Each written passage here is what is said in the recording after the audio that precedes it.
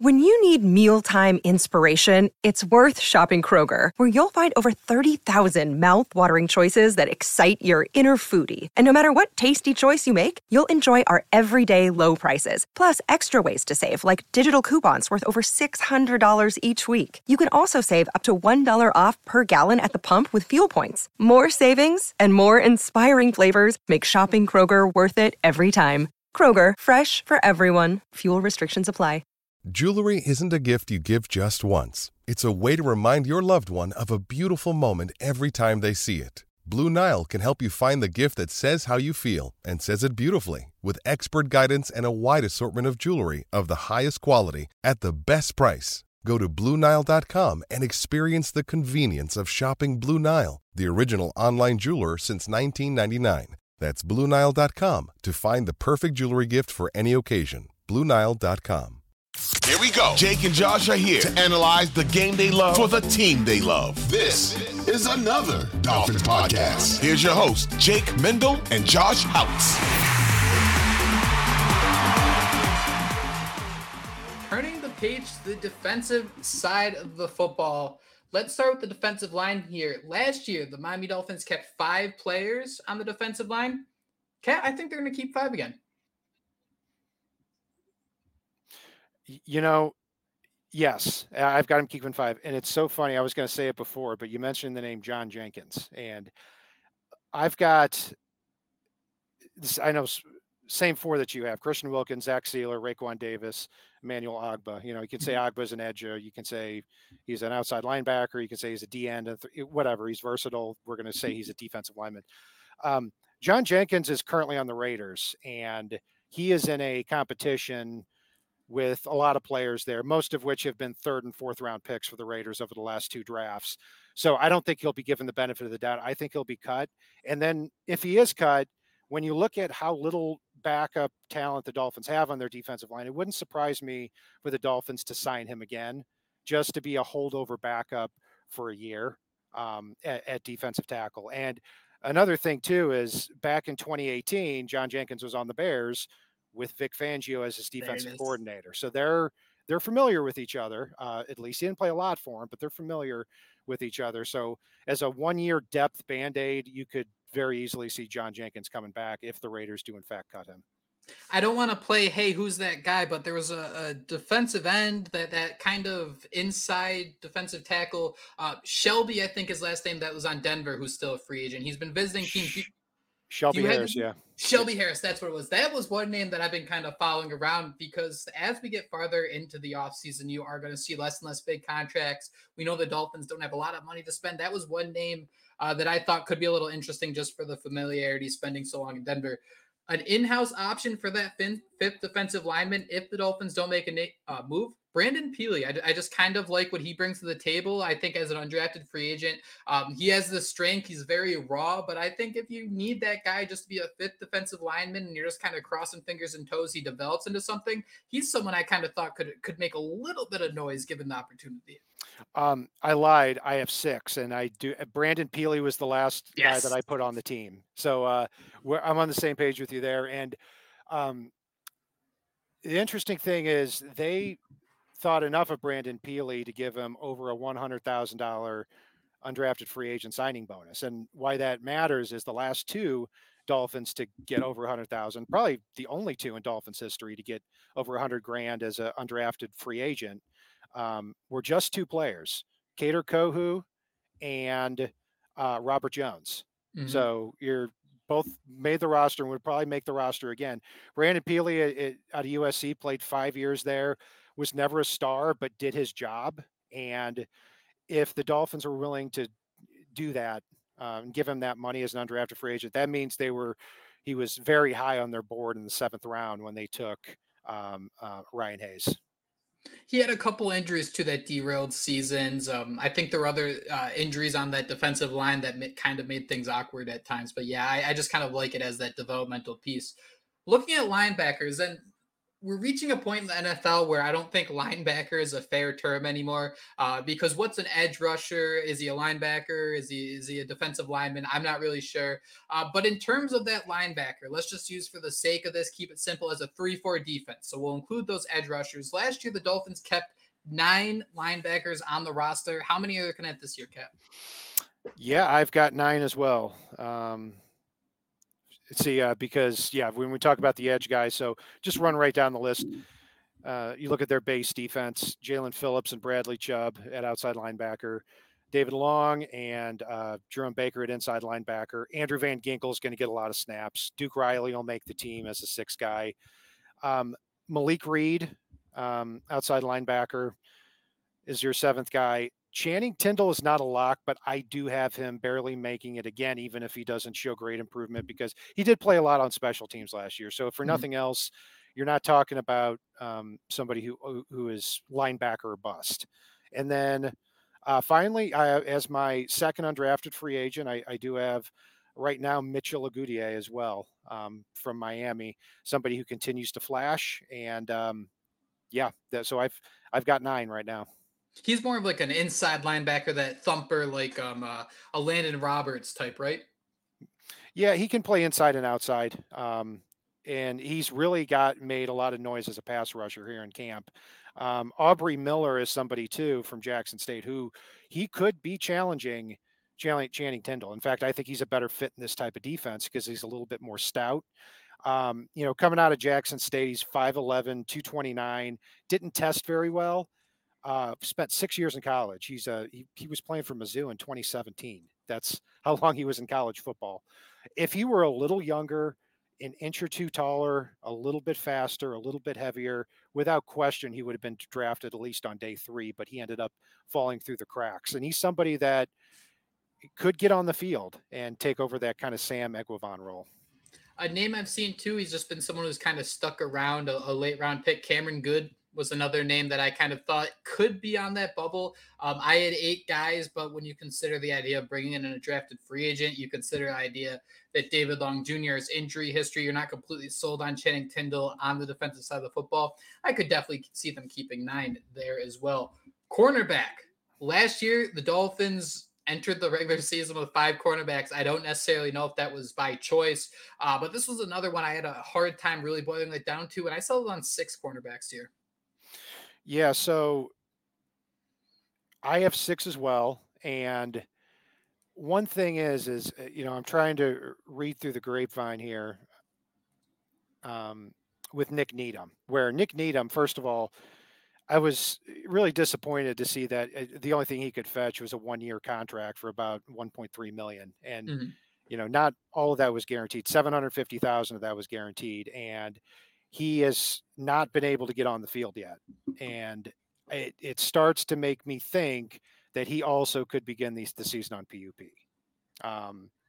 So if I were to predict that's what I would predict, that he would start the season on PUP and be shelved for the first 6 weeks of the season.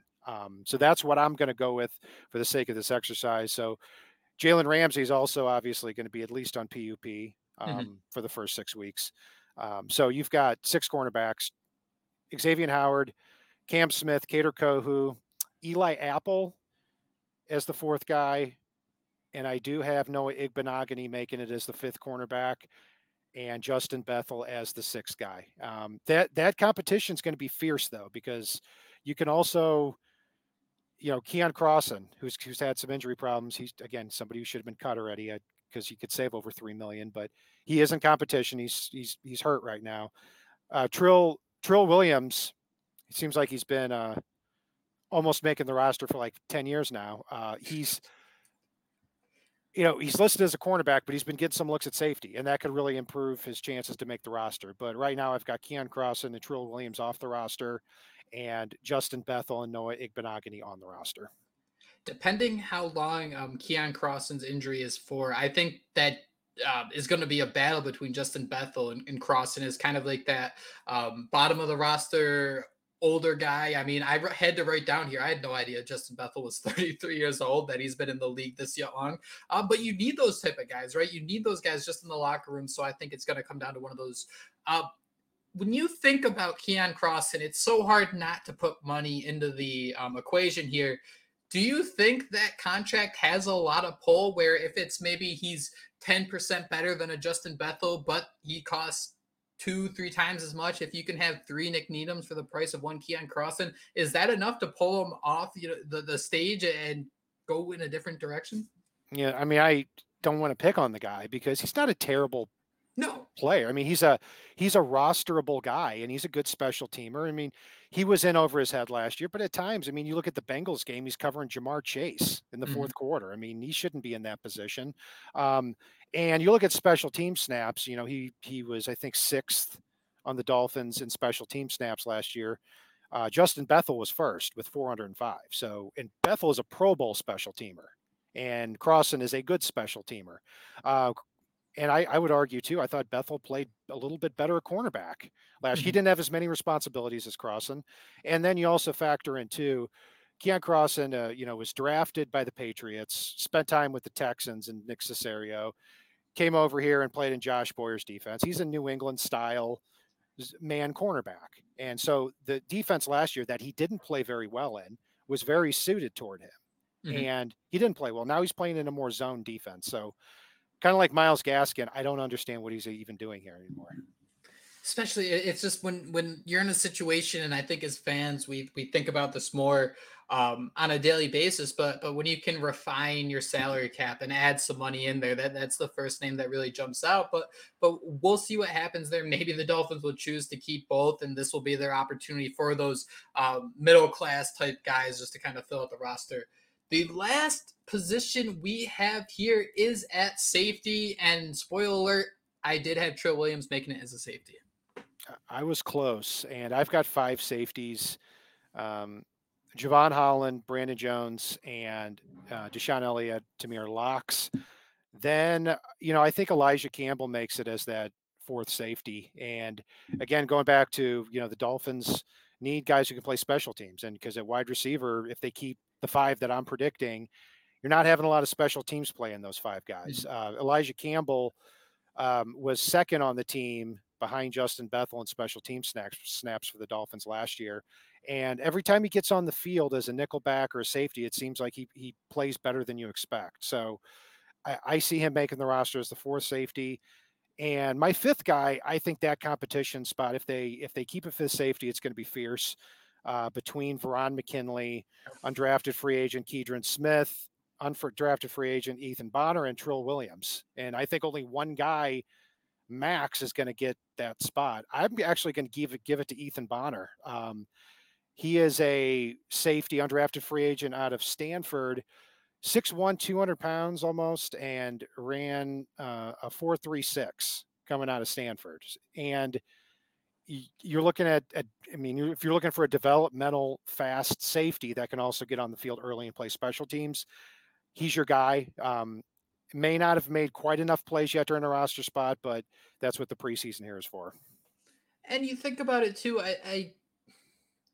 I don't know if you can really assign a value to this, but it does feel like at least Javon Holland has even said this, that the Vic Fangio defense does ask more from safeties. So when you consider someone like Trill Williams, who in his first season, he was on an island at cornerback, his goal was basically, hey, follow this guy around, try to keep up with him and bat a ball away. If that was his job and all of a sudden not only is he switching positions, but the demand is so high for him to have all these different responsibilities, that's a tough challenge, especially coming off injury, where you do wonder if that is so much harder said than done. And if this is a situation where maybe you can kind of hide a Trill Williams on the practice squad. I had Williams making it over Veron McKinley, but as we talk about this and you wonder who can maybe hide on that practice squad, I think it'll be Williams just for the sake McKinley stepped in last year. And it was another scenario of someone who he didn't look great. It's not someone you can put a ESPN top 10 on, but it's someone you can look at and say, wow, strong safety wasn't a position of weakness because we had him there. Certainly. And yeah, when he got on the field last year, he played very well, and he played well in a defense that I didn't think was very well suited for him. I mean, a safety that, ran a 4.7 coming out of Oregon, which is, if Ron McKinley had ran a 4.5 instead of a 4.7, he probably would have been a third-round pick. Yep. And then he goes undrafted because what are you going to do with a 4.7 40 safety? Well, Turn he him into toast. yeah, he has had really good communication with Javon Holland back there, and you know, former teammates together at Oregon. And when you think about it, and you think of the lack of speed and the instincts that McKinley has, this defense probably suits him a little bit better than last year. So he would have to be, if we're doing like a consensus guess on the 53-man roster, he would probably be your fourth or fifth safety. But there's a lot of physical traits with Trill Williams and Keidron Smith and Ethan Bonner. And I think throughout the summer, when you're trying to stash guys in the back of your roster, I think one of those athletes is going to make it over him. One final thing I want to pick your brain on here. We understand what Jalen Ramsey was going to bring to the table. One of his biggest product pitches was the idea that he wasn't a cornerback, he was a defensive back. Someone who could manipulate the offense in so many different ways with his ability to, cover the boundary, the slot, line up inside in the box. As the Dolphins look to replace that, you're not replacing Jalen Ramsey. That's not going to be something they do. But I'd love to get your thoughts. Because when Jalen Ramsey said defensive back, I got thinking, what is a defensive back? Well, it could either be a cornerback or it can be a safety. So I'd love to get your thoughts on maybe instead of the Dolphins doing things a little bit differently, considering Ramsey's out, how do you feel Javon Holland would fit into that role as that everyone loves to say joker piece in that Fangio defense? Because I kind of think that's where the Dolphins are going to go, especially early in the season as they try to mask the loss of Ramsey. I think you're exactly right. And you could see a lot more 3 safety looks than we anticipated when you look at all the talent on the Dolphins front 7, where Deshaun Elliott could play a lot more as that safety back there with Brandon Jones. And then Javon Holland slips down in the slot because his last year at Oregon, I mean, he was a slot player. He was not a deep safety. He's shown the ability to do all of that. But somebody in his final year at Oregon, he didn't play in 2020 because he sat out in the COVID year. But in 2019, he had 6 interceptions, led his conference, and he was a slot guy. So you could absolutely see that. And then also, I wonder if the Eli Apple signing was a little bit telling for Cater Kohu is going to get a lot more of those looks where, I like that, because if there's a commitment to that, and I think, a great thing is Kohu can play both. He can play slot. He can play on the outside. He's got the size and the physicality for both, which is good. But will this throughout the summer turn into an Eli Apple versus Cam Smith competition to be that number 2 cornerback, and Cater Kohu settles into that nickelback role? That's going to be interesting to see. And then Jalen Ramsey too, long term, for me, when Xavier Howard, who just turned 30, and he looks like he is in fantastic shape, great. Hope it stays that way. But I don't care. I don't know if it's this year, next year, the year after. When he's done as a boundary cornerback, he's done. He's not moving into slot. He's not moving to safety. He's done. He's out of the league. Jalen Ramsey's not the same. He can play on the outside, and when he gets a little too old for that, he's got the length, the awareness, and the physicality to play inside in the slot at a very, very high level for several years, or possibly move back to safety too. So, sorry, one final question here. So your hand is really over the panic button when you talk about someone like Nick Needham. You genuinely think there might be like a red flag there. And when you read into it with this context, you keep hearing from Nick Needham putting on social media like he's coming, he's ready to be back, and you don't see that progress on the field. It does kind of get your gears thinking a little bit of what's happening that we're not reading. I thought Nick Needham was turning into one of the best nickelbacks, slot cornerbacks in football when he tore his Achilles. It was a shame. And he would have made money this year. Not a lot, but one of the best nickelbacks in the league. He would have made $4 or $5 million a year. And it's unfortunate that now he's coming back from this injury, and 32 out of 32 teams agreed he wasn't worth more than $1.3 million on a 1-year contract. That's a shame. So I'm rooting for the guy. And I could very easily see him coming back and being a really good number 3 cornerback again. But, when 32 out of 32 teams agree that they don't have a lot of faith in him coming back, he comes back to the Dolphins on a 1-year deal. And now here we are over a week into training camp, and it doesn't look like he's going to get on the field. I'm not going to say soon. I mean, he could be back tomorrow, but my guess is that that it's going to be a slow August in trying to bring him back on the field. And if that bleeds over into September, that's when you start seeing guys get on the PUP list. The moment, though, I think that's kind of where we can agree. The moment he gets on the field, though, we can admit that, hey, maybe we should relook at this, that, hey, maybe he can prove us wrong. But Yes. the actions are just so important, more than the words here, that I do agree that until we see it, that maybe we should start to wonder, at least have that in the back of our head, that there might be something going on there a little bit longer term than we all expect.